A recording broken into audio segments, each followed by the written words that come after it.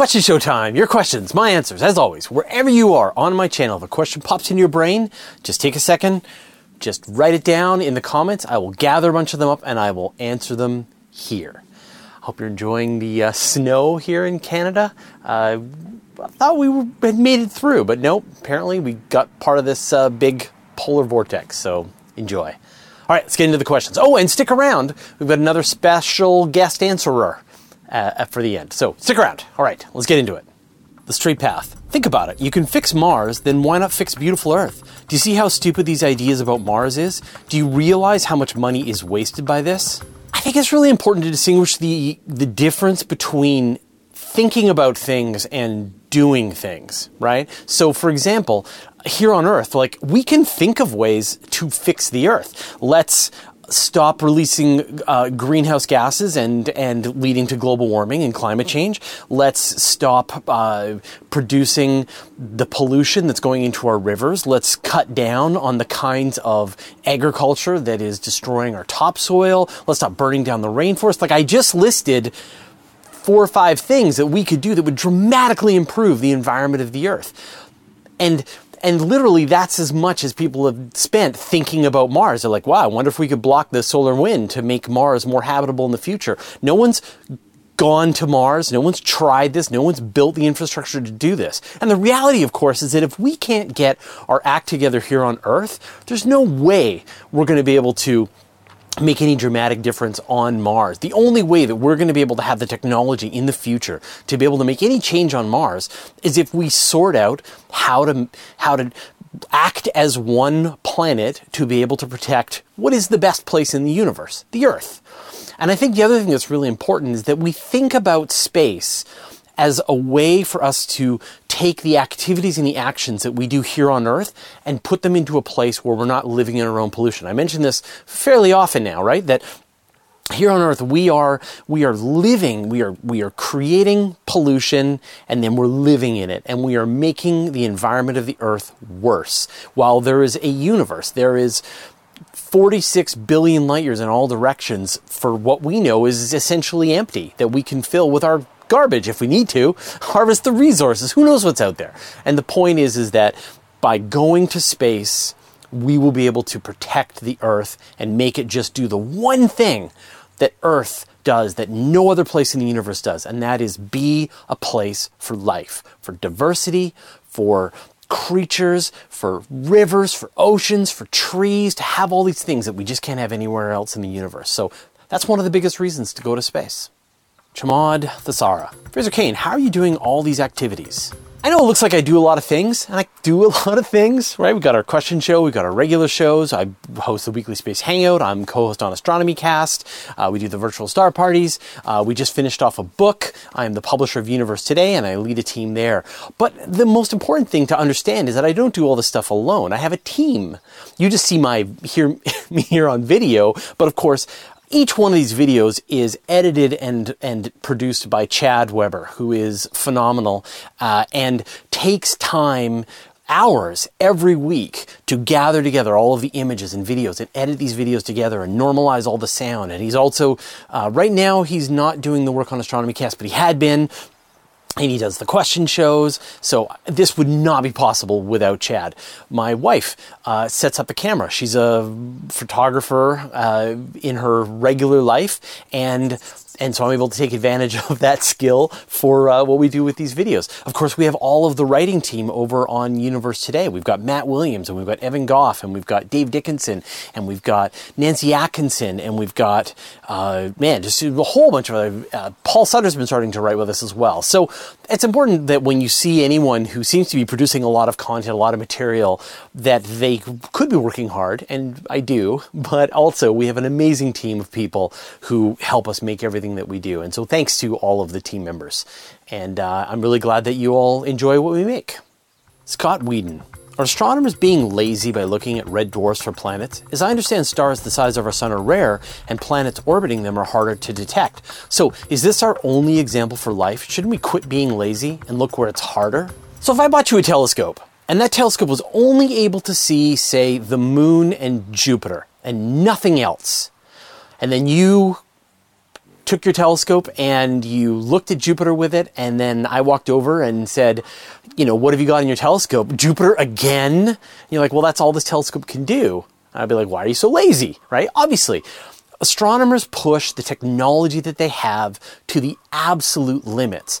And the red dwarfs, the reason why so many of these planets have been found around red dwarfs is because the mass of the red dwarf and the planets that orbit around it are very close. The size of the red dwarf and the size of the planets that orbit around it are relatively close compared to the size of the sun and, say, even Jupiter or Earth or whatever. And then the last thing is that the distance, you have a red dwarf star and you have the planets going around the star, they go around very quickly.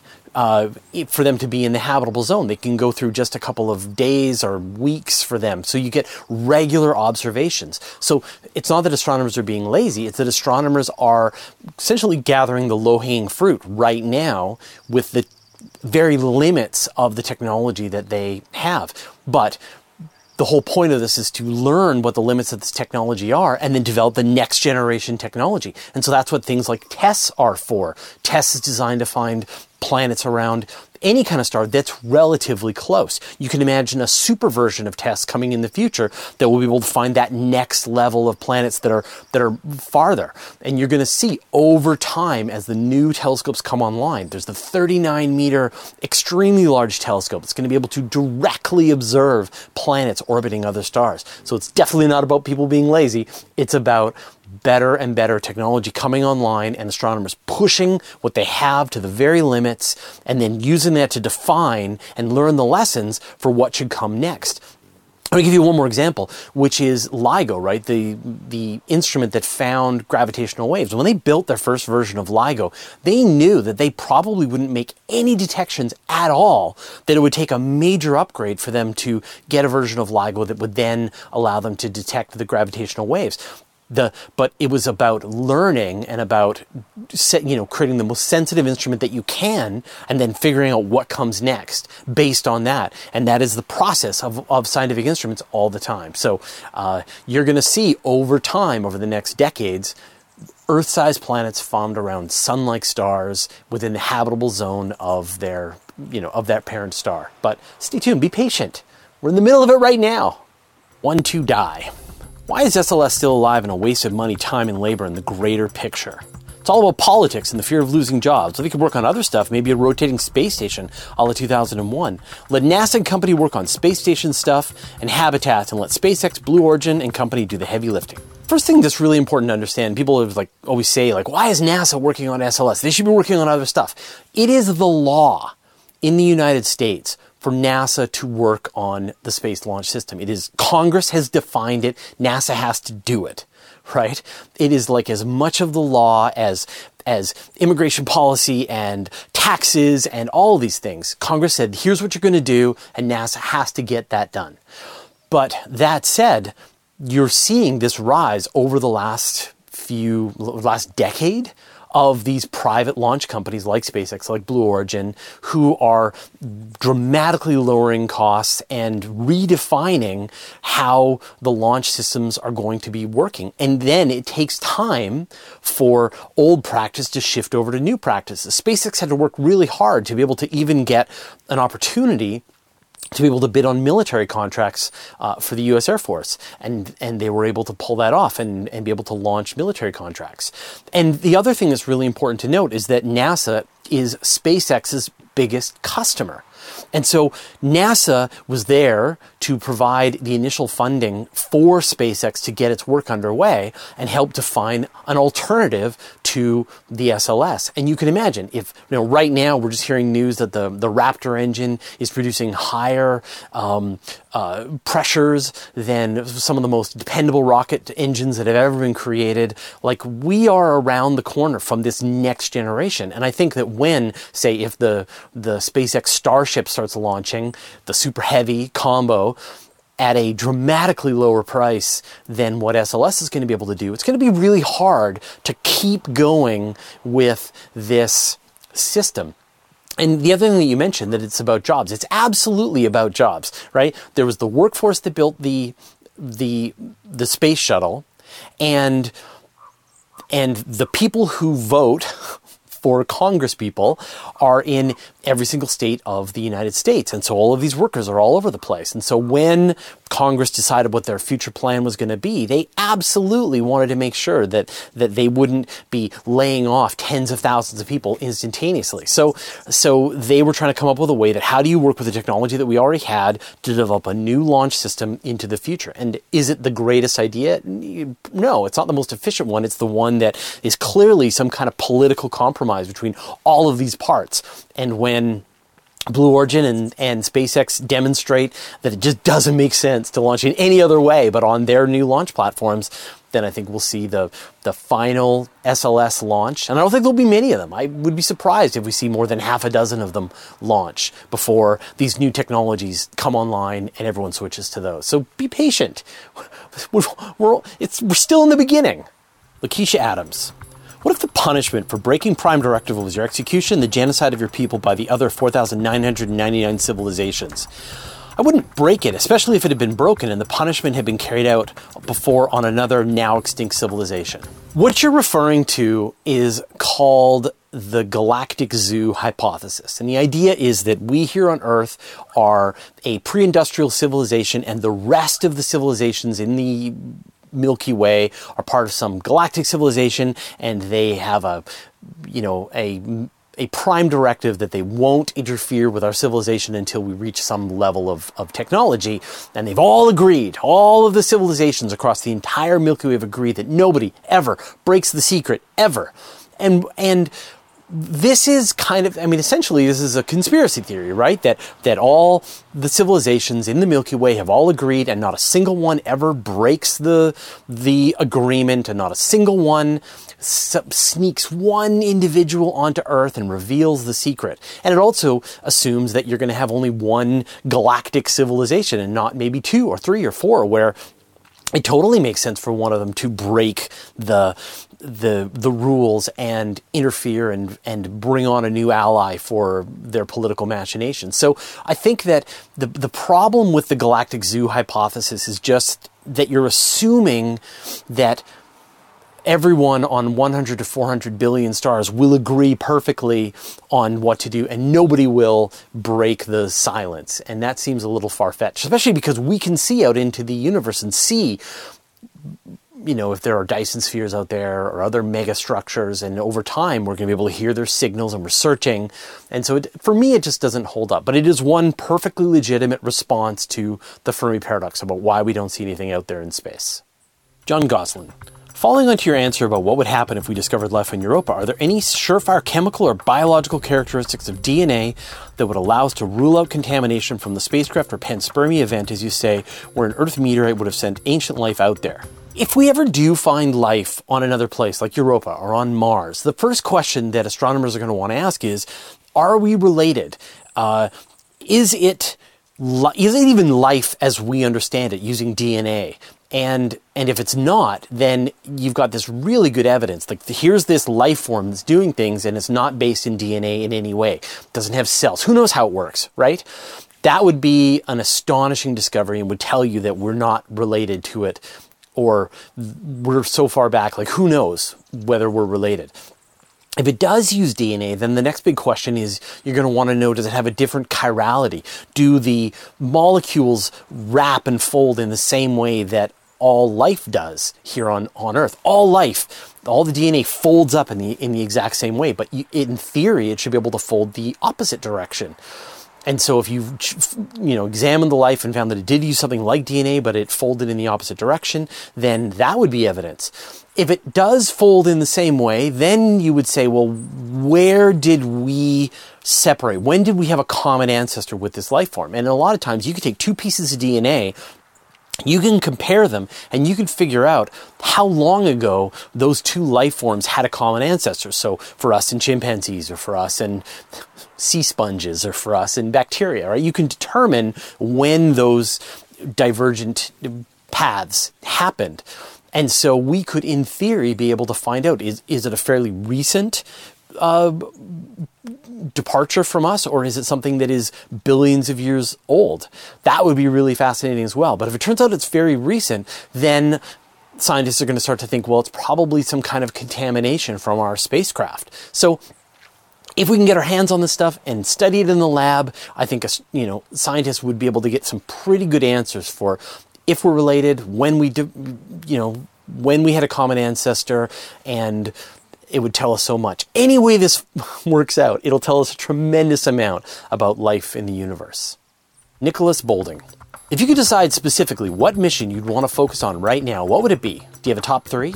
Okay, assuming that we're not going to go to any of the places that already have plans in the works, like Europa with Europa Clipper, I would want Titan, which is just an amazing place, right? Like, it's got mountains made of ice. It's got rivers and seas made of ammonia.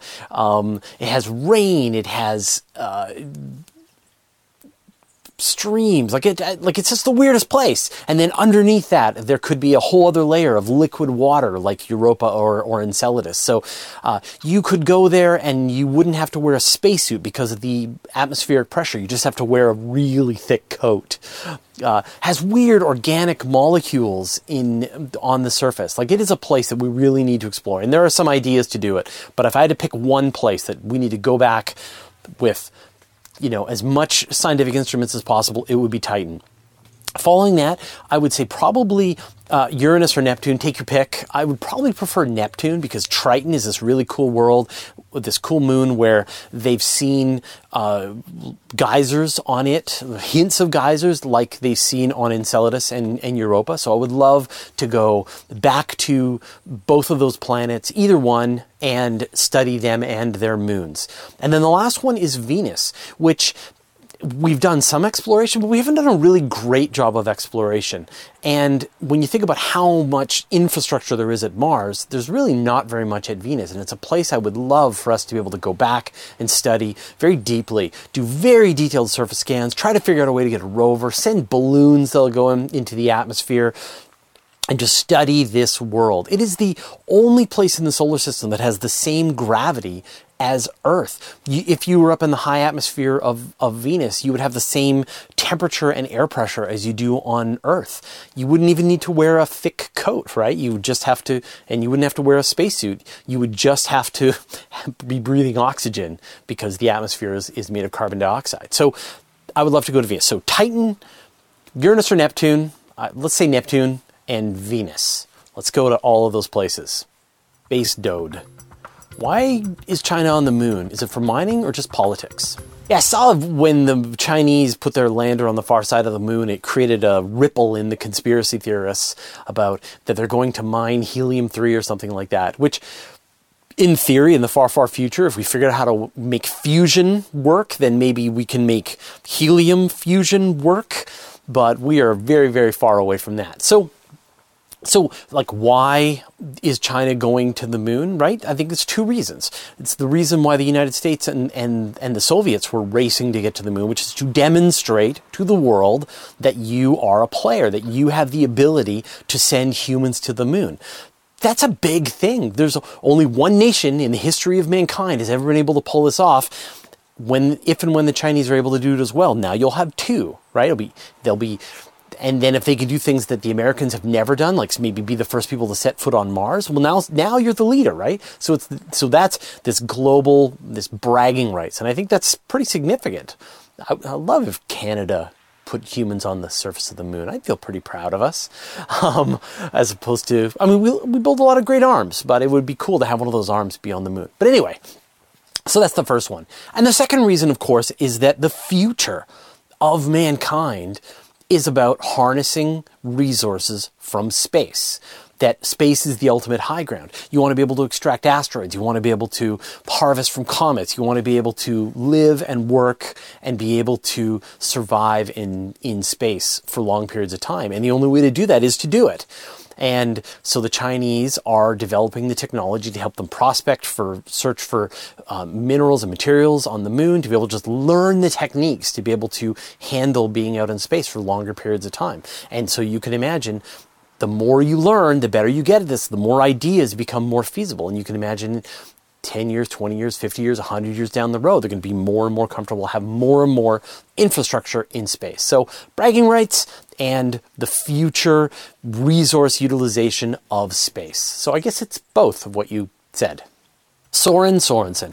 Regarding the question on light pushing a laser array, let's say we encapsulated the sun in a sphere with a hole on one side. Would the light push the sun, and would it be by any significant amount?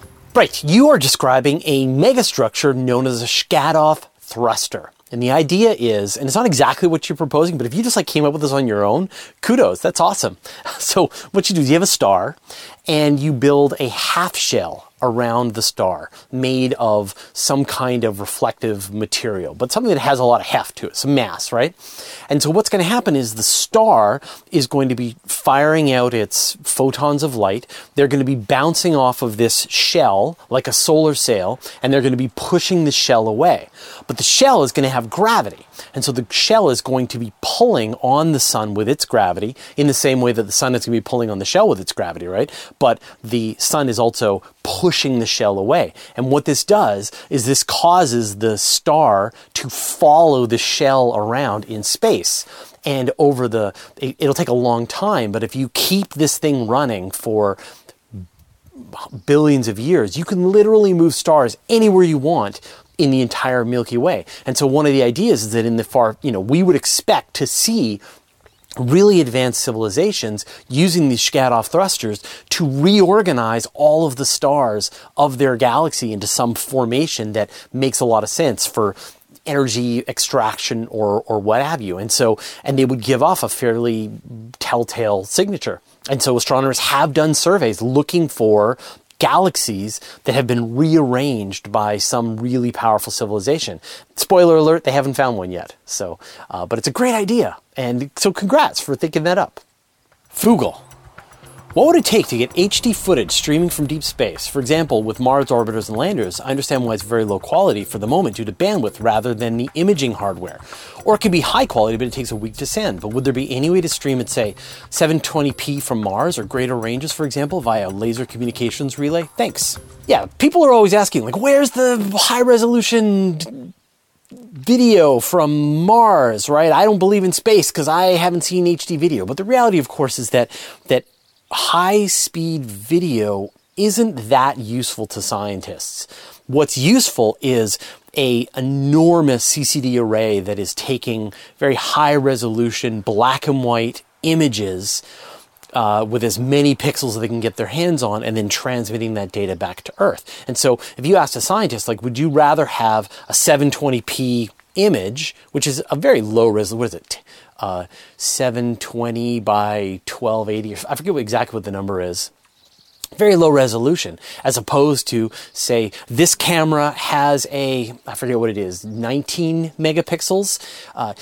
You could imagine a scientific instrument on a future rover being dozens of pixels. Some of the biggest telescopes out there are hundreds of megapixels, right? So it's about the resolution, then the amount of pixels, the amount of data that you can send back. And so video, just like sending the same frame again and again and again, isn't that useful. And as you said, it's incredibly bandwidth intensive. If you want to be able to send data back to Earth, you've got to use your transmitter. You've got to have an enormous 90-meter dish on Earth that's gathering stuff up. When you think about what happened with New Horizons at MU-69, right? It's taking months for each individual photograph to come back to Earth. So I can't imagine any situation where astronomers would prefer to have high-def video, and unfortunately just kind of like giving people something really cool to watch would meet that criteria for them. That said, I've seen some great video. People have stitched together images, individual photographs, and to make a scene that sort of looks like high def video because it's time lapse images. I've seen like dust devils flying around on Mars, or Cassini flying over the rings of Saturn, or orbits of planets and things like that, done as high-def video. We use them all the time in our thing, but we're stitching together time-lapse as opposed to a camera that's just recording. But I'm sure in the future, when there's more infrastructure on Mars, someone's absolutely going to turn a high-speed video camera on something that's happening and record the video and send it back to Earth. But until we've got more infrastructure, more data, we have to work with what we've got. Nimai-kun. If a gas giant has its atmosphere stripped away, would its remaining rocky core be considered a rocky planet or not the same? That's a great question, and it's time to call in another special guest answerer. This time we got Ryan Macdonald, who is an expert in exoplanetary atmospheres, and he is going to answer your question. And of course, Ryan's got his own YouTube channel. You should totally check it out. I'll put a link here, a link in the show notes, and I hope you really enjoy his answer. So this is a fantastic question. So according to what's called the core accretion theory of planet formation, deep inside the gas giants like Jupiter and Neptune, there should be a massive core composed of a mixture of rocky material, metals, and particularly in the case of Neptune, icy material. Models suggest that the core of Neptune is around the same mass as the Earth. So it's interesting to wonder, if we were to strip away the entire atmosphere of Neptune, would what is left resemble an Earth-like planet? So whilst Neptune, fortunately, will not be having its atmosphere taken away anytime soon, many of the close-in giant exoplanets that have been discovered over the last 25 years orbit so close to their star that they only take a few days. In such close-in orbits, they are subjected to an extreme amount of high-energy X-ray and ultraviolet radiation, capable of blasting away large parts of their atmospheres. And we've already seen evidence of this occurring on many exoplanets. In fact, as far back as 2003, the Hubble Space Telescope observed a large cloud of hydrogen gas surrounding the hot Jupiter HD 209458b. From observing this gas, it was estimated that this planet is losing thousands of tons of material every second. But because hot Jupiters are so massive, even over many, many billions of years, they are still capable of holding on to most of their atmosphere. But things get more interesting for lower mass giant planets. If you were to take a planet with a hydrogen and helium atmosphere, roughly twice the size of the Earth, and place it in an orbit where it receives over 10 times the amount of radiation that the Earth receives from the Sun, this planet would lose the majority of its atmosphere over just 100 million years, leaving behind a bare rocky core. And evidence of this process happening is already being discovered just in the last 2 years. In 2017, a team led by Benjamin Fulton from the California Institute of Technology took measurements of the sizes of over 2,000 exoplanets from the Kepler Space Telescope and noticed something very peculiar.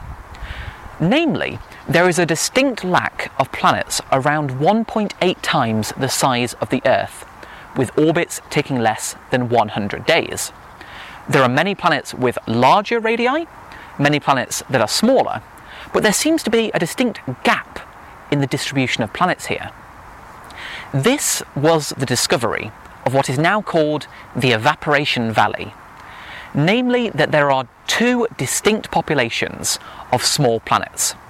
Those that are large enough to hold on to their atmospheres, that we call sub-Neptunes, and planets which are too small to hold on to their atmospheres and instead have it stripped away, leaving just a bare rocky core. So already the takeaway conclusion is that many of the super-Earths detected by the Kepler Space Telescope today may simply be the rocky cores of gas giants that strayed a little too close to their parent star. Thanks a lot, Ryan. That was awesome. Great to have an expert answer a question in their field of expertise. And again, Ryan's got his own channel. You should totally go and check it out. I've been really enjoying having all of these guest answerers, and I know you're all getting a chance to see some other YouTube channels that maybe you haven't seen from some lesser known people. And so if you have some YouTubers who do space related stuff, let me know, and I would love to be able to feature some of them in a future question show. All right, we'll see you all next week.